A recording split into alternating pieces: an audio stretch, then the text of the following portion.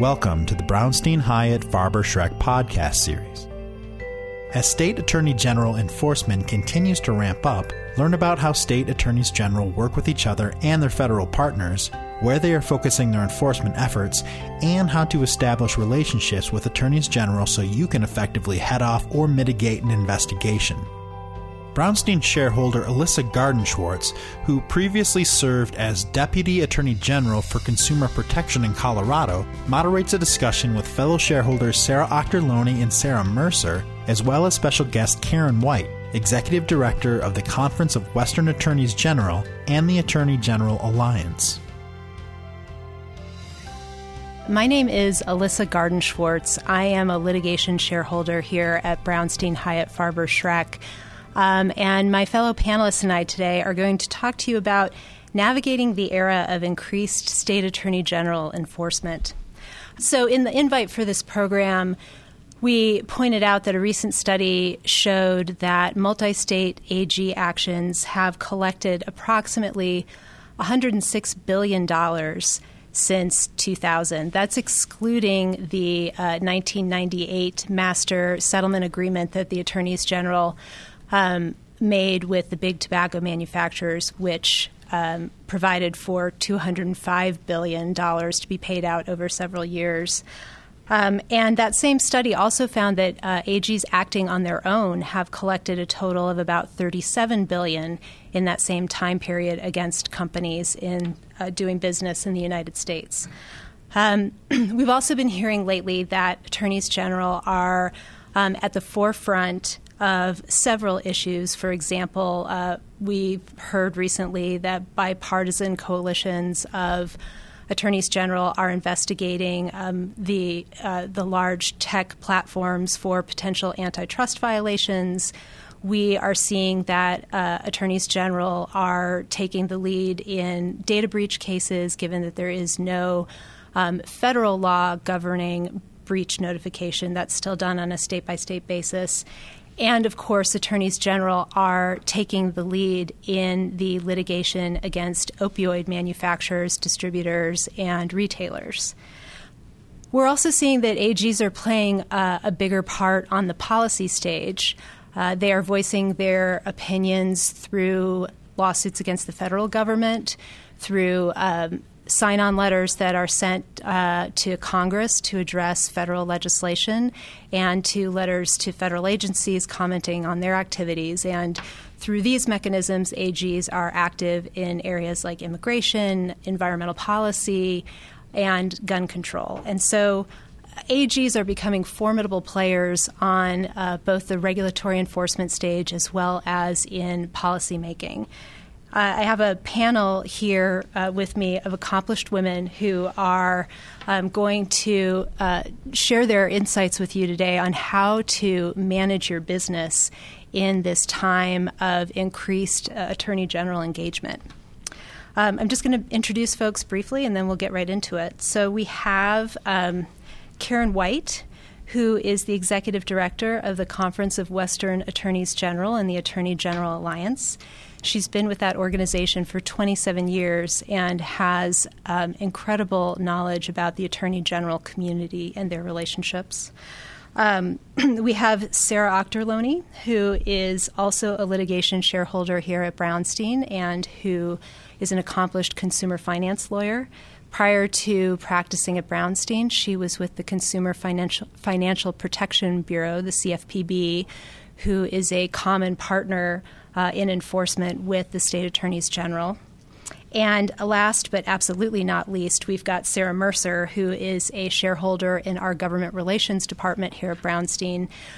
She has tremendous expertise in state and local government affairs and has been bringing that expertise to bear in the past several years in the state AG space, where she's developed a considerable understanding of the political landscape and relationships there.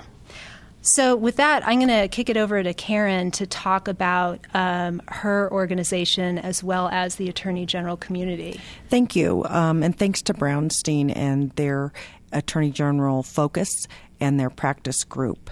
We appreciate working with them as we try to define for some of you what the Attorney General role is. Attorney General isn't a constitutional officer's name of states that rolls right off of most people's lists.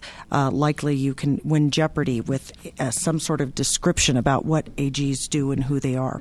So let me tell you, who are these people, what do they do, and why you should care. So our organization, the Attorney General Alliance, and our umbrella organization, the Conference of Western Attorneys General, consists of 42 members across the country who are interested in reaching their constituents. Constituents include their voters, but they also include companies and industries and thought leaders. CWEG generally focuses, the Western group focuses on public lands, the environment, water, energy, and tribal issues. The AGA, the AG Alliance, was formed because it deals with pop-up issues, like the little kiosks in the mall when we see stores.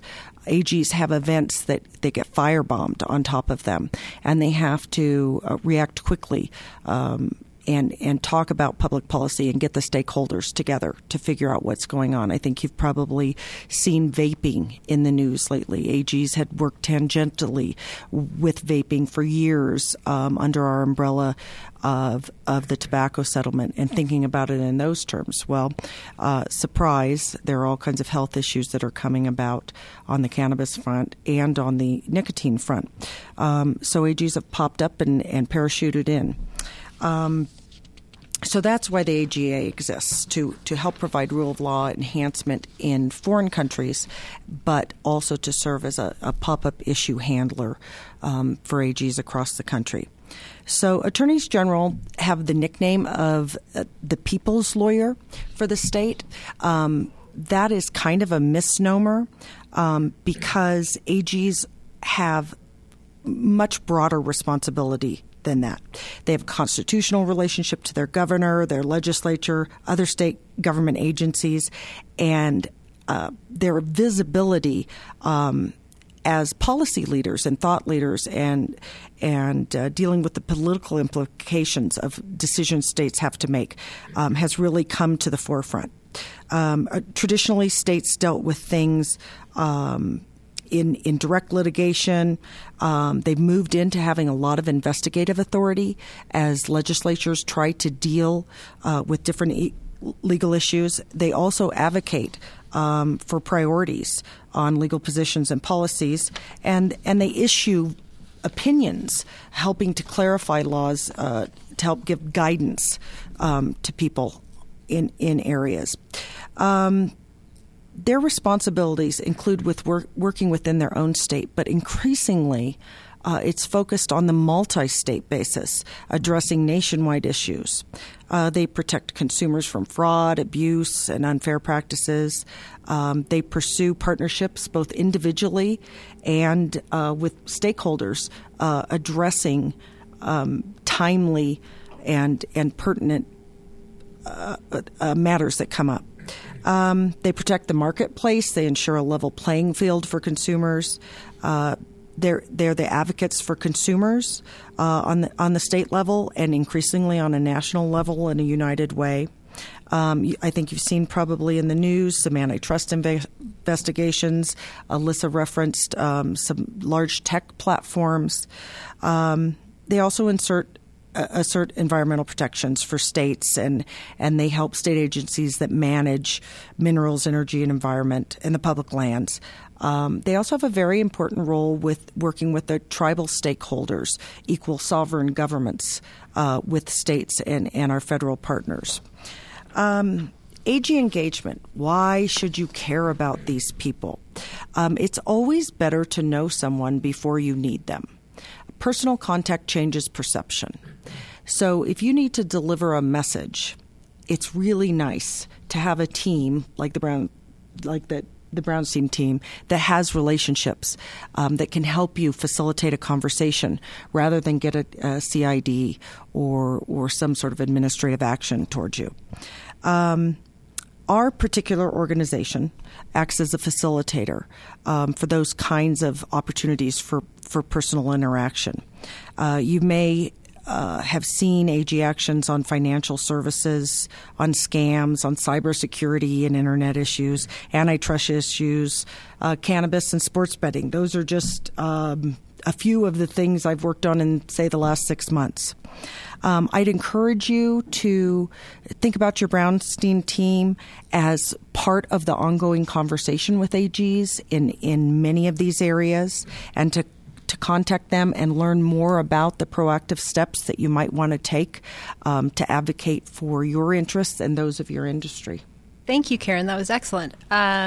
So I'm going to continue to talk a little bit more in depth about the AG office. I worked in the Colorado AG's office for about 12 years and can share some inside knowledge on how the offices operate and how enforcement priorities kind of come into being and how they're executed on. So this is a generic org chart for a state AG office. And I would say that top level is pretty uniformly the same in all AG offices, where there is a chief deputy who essentially oversees the day-to-day legal operations of the office and also operates as the what I would say the policy filter for the office to ensure that whatever legal work is going on within the office, when appropriate, is properly reflects that the AG's priorities and policies. The Solicitor General role is essentially the top appellate lawyer for the state. That person represents the state in major appellate litigation, will oversee the process of determining whether or not the AG wants to join an amicus brief. The AGs get amicus brief requests from their fellow AGs, from other litigants all the time. I think I fielded at least one or two amicus requests a month when I was in the AG's office. And the Solicitor General also oversees the opinions that you heard Karen reference. The AGs oftentimes are called upon to issue opinions as to the constitutionality of laws or proposed rules and regulations. The Solicitor General role oversees that process. And then most offices also have a chief of staff that oversees sort of the administrative operations of the office. Now, the lower half of this chart tends to vary quite a bit among AG offices. Generally speaking, there is another layer of senior management that has substantive oversight over particular areas. For example, I was the consumer protection chief in the AG's office. Every AG's office has some sort of consumer protection chief. You also generally see that every office has somebody that oversees civil litigation, meaning the litigation that's against the state, because the AG in large part operates as the chief legal advisor to state agencies. The other important thing to note about that bottom half of the chart is when we are talking about enforcement, when the AG is acting in their chief law enforcement agent or officer capacity, the investigations, the enforcement activity percolates actually more at that lower layer. You usually have senior folks that have an understanding of what the AG's priorities are, and they are making sure that whatever bubbles up matches those priorities. But that's where investigations start. They don't necessarily start from the top down. Let's talk a little bit about where attorney generals get their authority. So they do have authority under common law, and it's mostly the parents' depending on how you choose to pronounce it. I pronounce it parents patriae, but it essentially means the AGs are the parent of the nation. They have the authority to operate, to bring cases to preserve the well-being, both the physical and economical well-being of their citizens. Where we're seeing the AGs use this authority is in the opioid litigation that has been going on. The cases that have been filed involve allegations not just of violations of Consumer Protection Acts or racketeering laws, but also AGs are bringing tort claims, public nuisance, negligence, using their parents' authority. The other thing that comes from common law in terms of AG authority is AGs are the stewards of charitable assets within their state. So you see AGs using this particular authority a lot in the healthcare space. So if you see a transition of a nonprofit hospital to a for-profit hospital, or a nonprofit system merging with another nonprofit system, that's where AGs step in to ensure that those charitable assets are being used for their intended purpose and are not getting wasted. Obviously, AGs also have enforcement authority by statute. Most common state statutes you see allowing for AG enforcement are consumer protection statutes, antitrust statutes. AGs have criminal authority. The degree to which they have criminal jurisdiction varies from state to state. And they are typically the officers that are charged with bringing any sort of Medicaid fraud cases. Attorneys general also have enforcement authority under about 24 federal laws. The most noticeable exercise of this authority is in the antitrust arena. You often see states bring antitrust cases together in federal court enforcing Clayton Act, Sherman Act. The recent example of this is there's a case pending in the Eastern District of Pennsylvania. I think it's about 42 states that have brought an action against a variety of generic drug manufacturers making allegations of price fixing and market allocation. And that's pretty common, again, in the antitrust space to just all proceed under one federal law. Oddly enough, there are a lot of consumer protection federal laws that allow for state AG enforcement of Dodd-Frank, the Children's Online Protection Act, or the Children's Online Privacy Protection Act, the TCPA. You don't see states using those quite as often, which I find to be interesting. The COPPA, the Children's Online Privacy Protection Act, has been used a bit more by the New York AG, by the New Mexico AG. The Texas AG brought an action under COPPA a little while ago. I think you may see a little bit more of this in the next few years just because it does allow for AGs to all proceed in one court, in one action. But there can also be a strategic decision to continue what they've been doing in consumer protection for a long time, which is to make defendants fight on multiple fronts. And so they all file in their respective state courts. Again, this is what's going on with the opioid litigation, except for Alabama, who chose to file in the multi-district litigation that's going on there. How do AGs come up with their enforcement priorities? So, again, senior management within the AG's office has a general sense of sort of policy considerations that might come into play for investigations, but in large part, investigations are informed by things coming up to the staff that indicate that there might be violations of the law. The most important source that AGs use are consumer complaints. Most AG offices have consumer complaint lines. They collect complaints, and they're looking at, certainly the number of complaints that come in against a company, as well as whether or not those complaints actually reflect a violation of the law that the Attorney General has jurisdiction to address. They can also they work with their Better Business bureaus to look at those complaints. The AGs have access to the Federal Trade Commission's Consumer Complaint Database, Consumer Sentinel, and I believe they still have access to the Consumer Financial Protection Bureau's complaint database. Just a note on consumer complaints. A lot of times we had folks come into the AG's office when we were investigating them. And when we pointed out that they had many, many consumer complaints, they would say, well, we know that you have 100 consumer complaints, but we have 5,000 customers, so relatively speaking, that's not a big deal.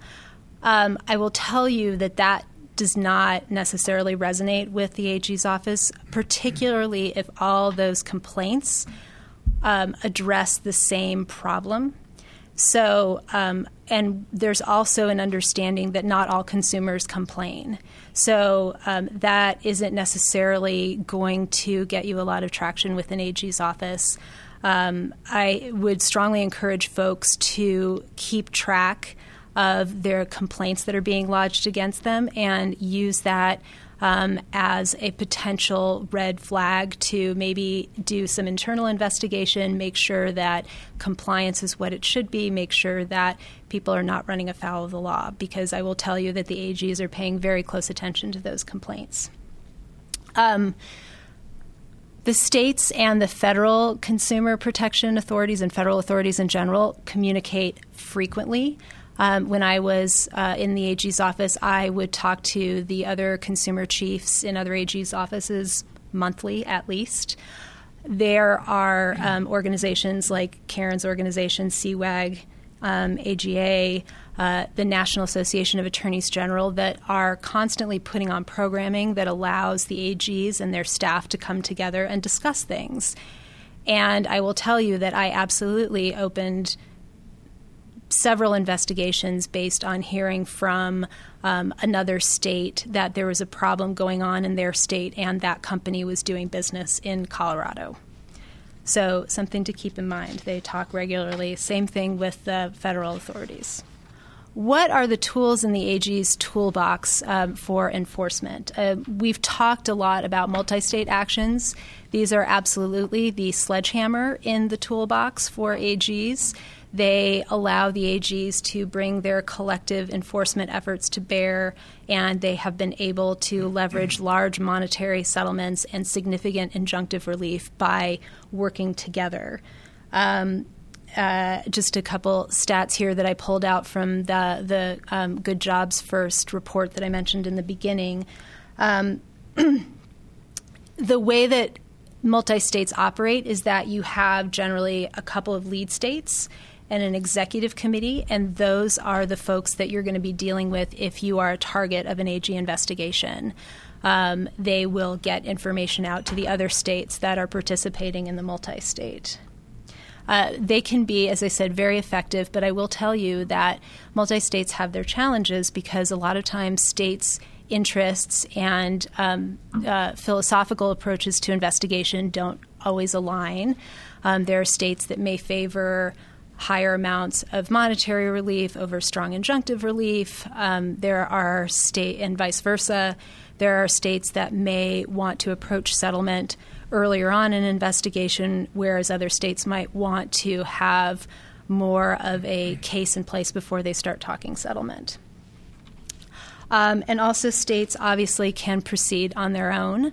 And the bigger states, California, New York, Massachusetts, Pennsylvania, will do this on a regular basis, and they can bring pretty significant penalties to bear and pretty big settlements to bear in these cases. So don't count an AG out if they're not acting with their sister states. Finally, I just want to briefly go over how the mechanics of an AG investigation operate. Karen mentioned earlier receiving a CID, a civil investigative demand. That's most commonly how AG investigations are initiated. You hopefully get a call before you get a CID, but you may just get the CID. They will go to the target of the investigation as well as third parties. Very often those third parties are banks if there is a reason that the AG wants to follow the money in an investigation. AGs can also conduct civil investigative hearings, which is essentially a deposition. And they can also informally talk to witnesses and try and figure out what's going on. And by the way, those witnesses oftentimes will be former employees. And here's what I'll leave you with before turning it over to Sarah and Sarah to help you ensure that you don't become the subject of an AG investigation. If you do receive a subpoena, my advice to you is to engage. Don't ignore it. Pick up the phone, call your lawyer, or make sure that you talk to the AG's office and offer to educate them about your business practices if you think that the AG's office has got it wrong.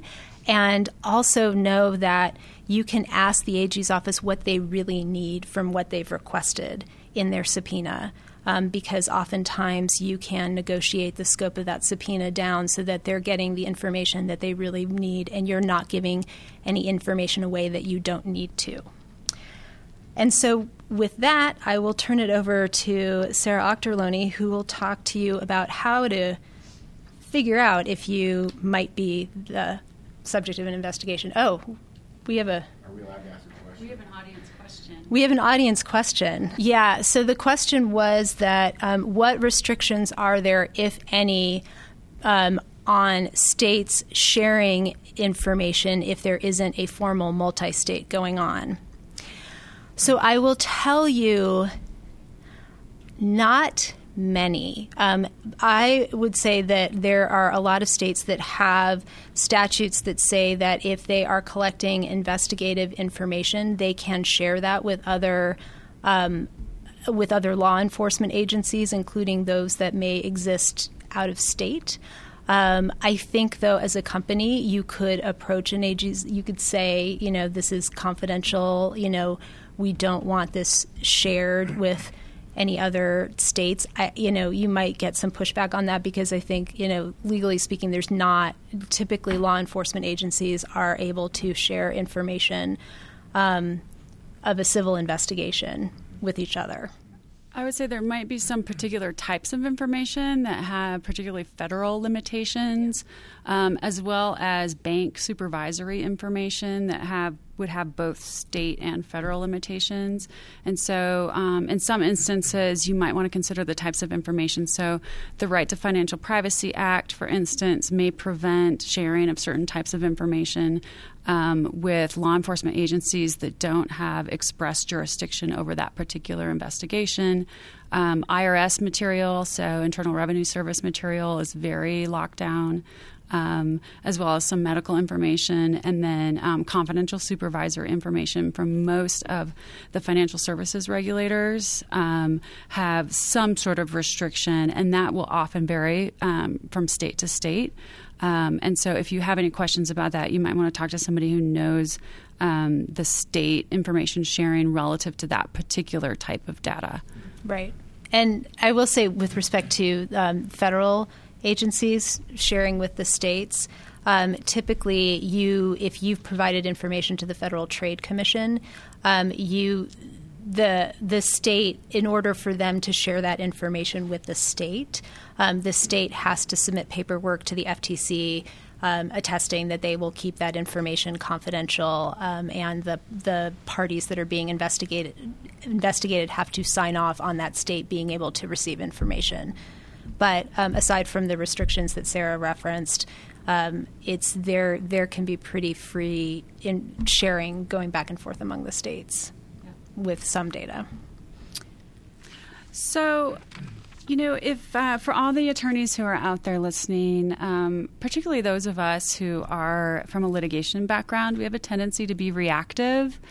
And it may not always be natural to be thinking proactively.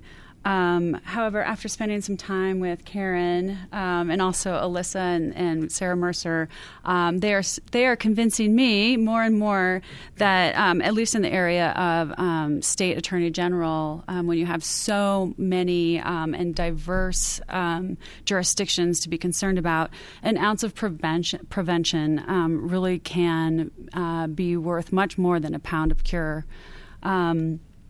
And so what I'd like to talk about just a little bit is provide you a few talking points or rules of the roads or points of self-reflection so that if you're considering a proactive AG strategy, you can bring it back to the leadership at your company and talk about the benefits of potentially looking into that sort of activity for your company.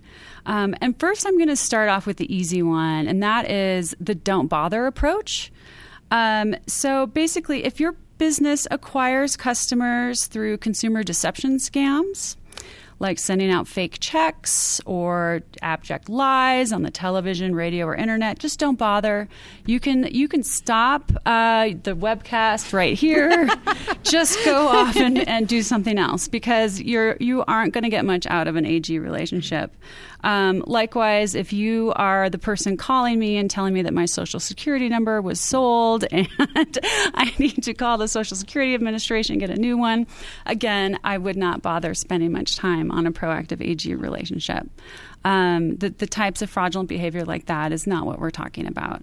What we're really talking about here is the types of relationships that you can create with these policymakers and decision makers to educate people about your product and to explain to them about distinctions. And one of the first points I'd like to bring up is the type of borderline products that have historically been approached by AGs as concerning, but perhaps yours is different. And so, for example, door-to-door marketing has had a long history of consumer protection issues, as well as higher-priced or premium-priced goods during or after natural disasters. Those are the types of things where they have a long history of concern. And so if you are engaged in a business that happens to have those types of products or services, it might be really worth your time to reflect and see if some type of proactive outreach can differentiate or provide some sort of distinction for your project in the mind of these important decision makers. Likewise, and I'm putting this into the category of you should almost absolutely consider a broad, proactive AG outreach if you have a company that's involved in these categories, because these are categories that have a strong history of being traditionally under the AG microscope. And in particular, if you happen to have a product or a service that can be confused with one of these companies or one of these products, and so tobacco would be the first one. The amount of interaction between the attorneys generals across the United States and the tobacco industry is intense, has a long history. And so if you have a product that's related to that in the nicotine area, in the ignitables area, and other sort of a novel delivery method, anything that's related to that product, and you want to make sure that your product is thought of differently, I would highly recommend a proactive strategy. Again, if you are doing something related to the pharmaceutical industry, but it may not be quite there, and you're concerned about it being confused as a pharmaceutical. So, for example, nutrition, supplements, additives, other types of food products or chemical products that are difficult to understand, where education might help you get a different look from these important policymakers. Again, I would highly recommend that kind of approach. There's a long history of AGs looking at balloon loans, door-to-door sales, safety claims, and I call them the trite scams, the types of things that we've heard about for years and years, time after time. If your product is different from that, is special, is somehow unique, but has the danger because of certain aspects that are similar to being confused with one of those, again, I highly recommend some sort of proactive strategy. Because if your product is different, you really don't want to be lumped into some of these areas that traditionally fall into more of these concerning categories. And then finally, if you have a product or a service or an entertainment that's consumed by children, and either you're marketing to children or it has features that are attractive to children because of their color, because of their flavor, or because they have a cachet that's attractive to children. And there's a danger that your product could be confused for something that has historically been dangerous to children. It's also very important that you take that effort to show how your product is different from these other issues that have arisen in the past, how you're paving a new path, so to speak.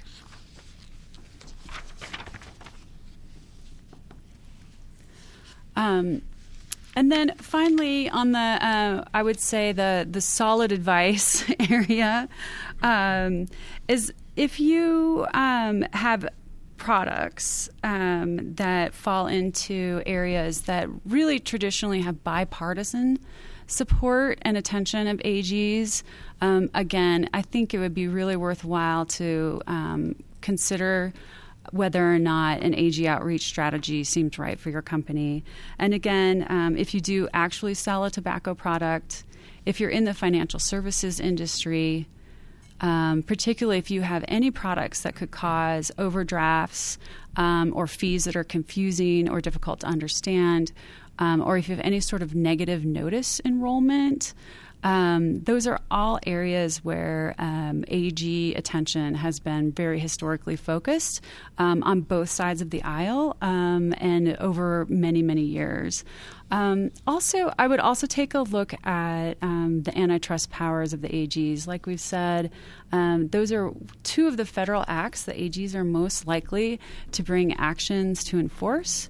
And, and again, it has bipartisan support. You see both Democrats and Republicans filing these actions. And so it's something that should be of universal concern to everyone. And let me also say, when thinking about an AG relationship, it doesn't necessarily always need to be defensive. Sometimes it can be proactive in a way that supports a potential action. So, and the best example is in the monopoly area. If you happen to be a smaller competitor in the market that's dominated by a significant company, it may be really helpful to establish a relationship so that you can talk to these AGs about how the alleged monopolists have been impacting innovation for you, impacting your ability to reach consumers, or impacting your ability to access a vital resource. And so having those types of relationships may not be just to defend you from AG inquiry, but maybe in order to educate and provide information so that an orderly inquiry and an educated inquiry can happen for the benefit of your industry.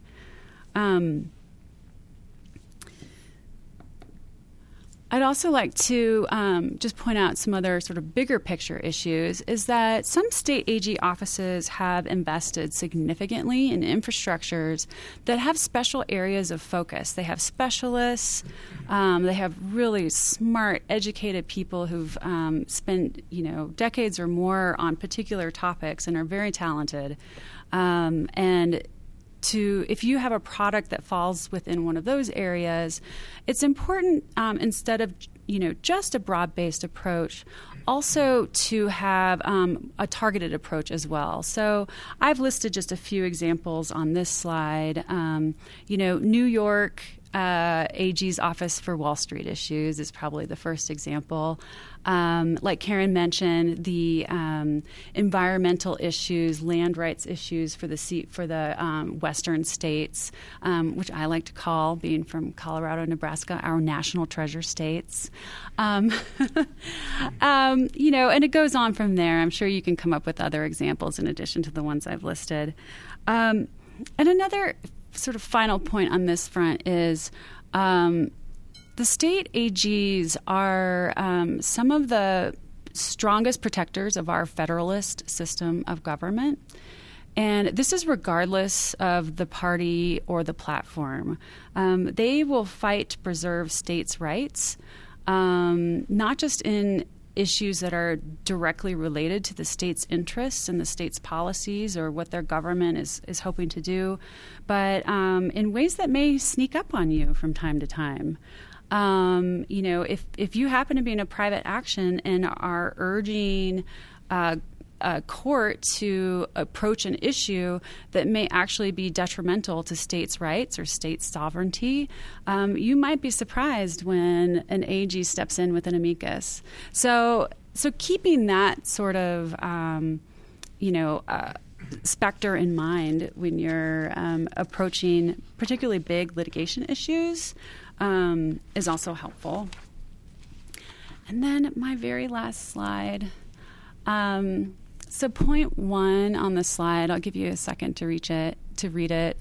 I'm actually quoting my father on this, who has made the point of observing that, a high degree of outrage, even if there's a few victims, is as significant as a large number of victims when there's just ordinary bad or criminal behavior. And when you look at the historical examples of AG enforcement, what that shows you is that if you're involved in an industry that is related or has consumers where there's an emotional charge to it, you should really be reflective about the need to tell your story, explain your product, differentiate it, and establish those relationships early so that if the unexpected happens, you've laid the groundwork and you're able to have those important conversations. I gave a few examples. So children, issues involving sexual activity, the beginning of life, the end of life, and veterans. These are all something that most people feel very strongly about. And so when bad things happen to them or bad things happen related to these issues, often they become very charged and there's a quick call for action with not a lot of opportunity for reflection. And that's when you need to get immediate access. And that's why having a more proactive approach could be very beneficial. Thank you, Sarah. And just one point on that, because I think that's a really important point to make. Certainly when we were reviewing consumer complaints in the AG's office, not only did we look for numerosity and patterns, we also looked for vulnerable populations, right? If it looked like there was a practice that was preying on a particular vulnerable population, that's something that would definitely come to the forefront in terms of an enforcement priority. So really good insight on that. That's my dad. Thank you, Dad. And Alissa, can I weigh in on that? And one thing that companies need to think about when they think about AGs is in most state structures, the AG speaks on behalf of the people of the state. We've seen some new up-and-coming lawsuits that empower 2,500 municipalities, cities, counties to get involved. If you have a relationship with an AG and you see something happening with your industry, your AG has connections to all those counties, cities, and municipalities. We've seen it. City of Chicago sued Equifax over the largest data breach in history. We've seen cities here in Colorado, Alissa, when you were working for the AG's office, a local county decided they didn't want fracking, and the AG's vigorously and successful defended the Oil and Gas Commission and their power in that area within the state. Those reach into all kinds of places in California with enforcement on environmental protection federal statutes. So when the logjam in D.C. prevents people's the federal legislation from being enforced, you have to remember the next line of defense is 56 jurisdictions headed by attorneys general. That includes the territories. So I would encourage you to try to limit the number of entities, number of battles you're going to fight on these fronts, and that would leads right into having a more proactive approach and knowing your AG so you can go to them when you see these types of things come up. That's right. And Sarah Mercer is going to tell us exactly how to execute on that proactive approach and make it successful. Yeah, so this is the secret sauce. This is what everybody's been waiting for. I think one issue that I would add to Sarah's list is, in terms of issues of self-reflection, increasingly is data privacy, which more and more businesses are involved with. So if you're in the business of collecting and holding personally identifiable information, this is an area where attorneys generals are increasingly getting involved with, particularly when that consumer information not only is being held, but when there's another aspect of consumer information that's maybe being sold as part of the business model. So that's just another area for self-reflection. So what makes a successful proactive outreach, and how do you do it? One aspect that we've really only touched on just sort of briefly here so far is the fact that attorneys general are elected officials, so in almost all the states. And so there is a political component to this. And Alissa touched on that a little bit when she was discussing sort of that role of certain folks in the office to ensure that the policy priorities are being carried out by the AG's office as they're pursuing litigation or prioritizing where they're deploying resources. But this is not like other government relations interactions, because these elected officials do have this stewardship responsibilities, this protection of the public, and legal oversight. And so it is this really unique mixture of needing to develop and cultivate and find a team of people within your organization, as well as with consultants on the outside, who can help you to develop a really thoughtful approach. And there are really three keys to that, and that kind of fall under this umbrella that you need to commit to invest in these relationships. So, and that requires consistency, a dedicated team, and a real interest and curiosity about getting to know who these attorneys general are and what they care about on both sides of the aisle. Often with political strategies and government relations strategies, that's often centered around political giving as well as lobbying. And this is different. There's a component and an aspect of that. But this is so much about education and really about developing and differentiating who you are and what your business is from what attorneys general might think or perceive as being problematic. So this takes time. Karen said earlier that, personal interaction can change perception. And the reason that happens isn't, as I think is sometimes commonly thought of in the government relations space, that you show up at a fundraiser, you give a check, you have a conversation over a cocktail, and now you have a relationship and you can go to that person for what you need. That's not how it works with attorneys general. It's not really how it works with most elected officials, but it's not how it works with attorneys general, certainly. And really what that personal interaction is, why that changes perception, is because it's providing an opportunity to deliver that education and to have a conversation. And it's not enough to have one 15-minute or 30-minute sit-down with an attorney general or with senior staff. It needs to be a development and a commitment to develop a relationship over time.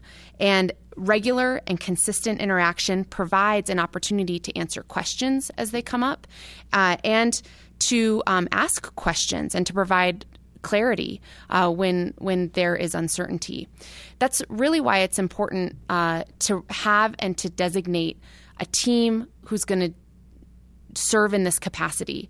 Oftentimes membership, say in CWAG or other attorneys general organizations, some companies feel like a membership in that is enough because that provides access. But then where they fall short is that they don't think about who's going to be going to those meetings, and if are the people who are attending those meetings the same people who are speaking with the same voice, who can sort of continue a conversation from 6 months before, or from 3 months before, or from 9 months before. And so really designating individuals who are smart on the law, but also who understand the political component is really, really key. And then the second thing that I'll talk about is that having and stepping into this space requires a desire and a value of transparency and clarity over obscurity and uncertainty.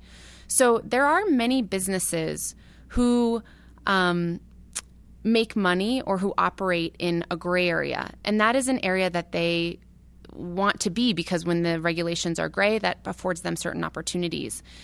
Being willing to come into the Attorney General space and engage with attorneys general, there really needs to be a desire to provide information and transparency into the business and clarity about what the business practices are, because that's how that education is going to happen, and that's how trust gets built.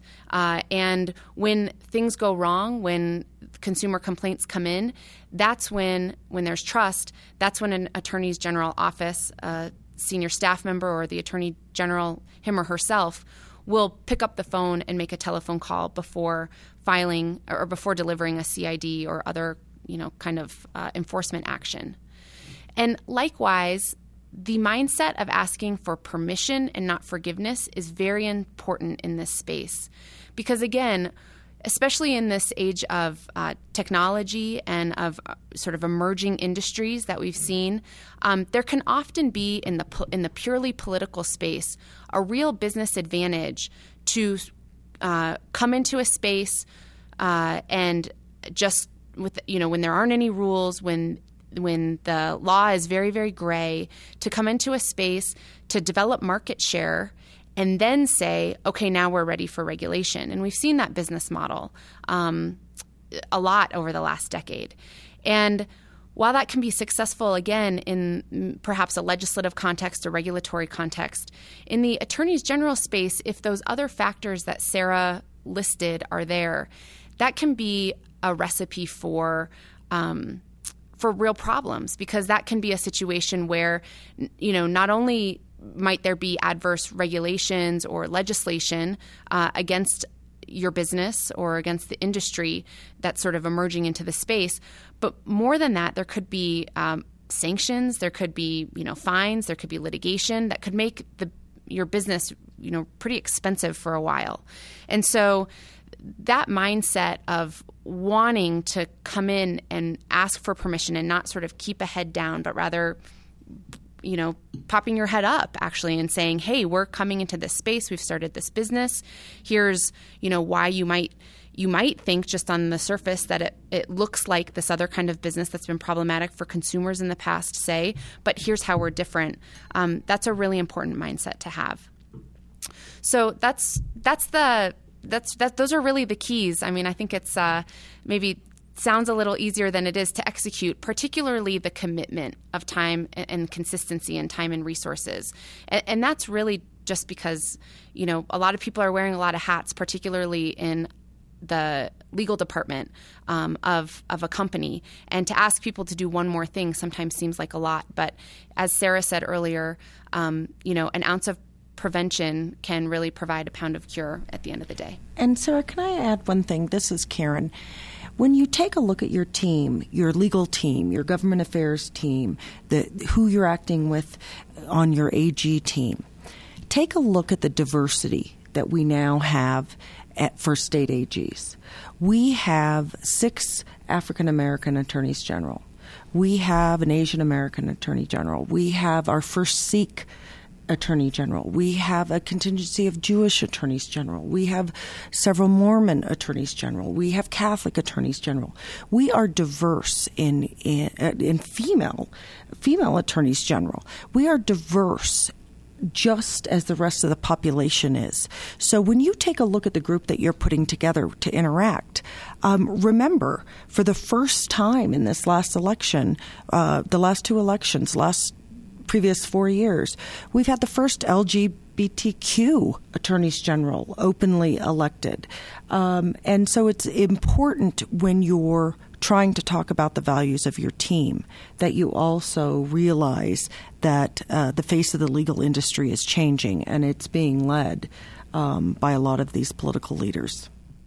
Yeah, thanks, Karen. I'll add one more thing to that in terms of, when you're looking at where to draw your team members from. In so many companies, the government affairs team is often siloed from the legal team.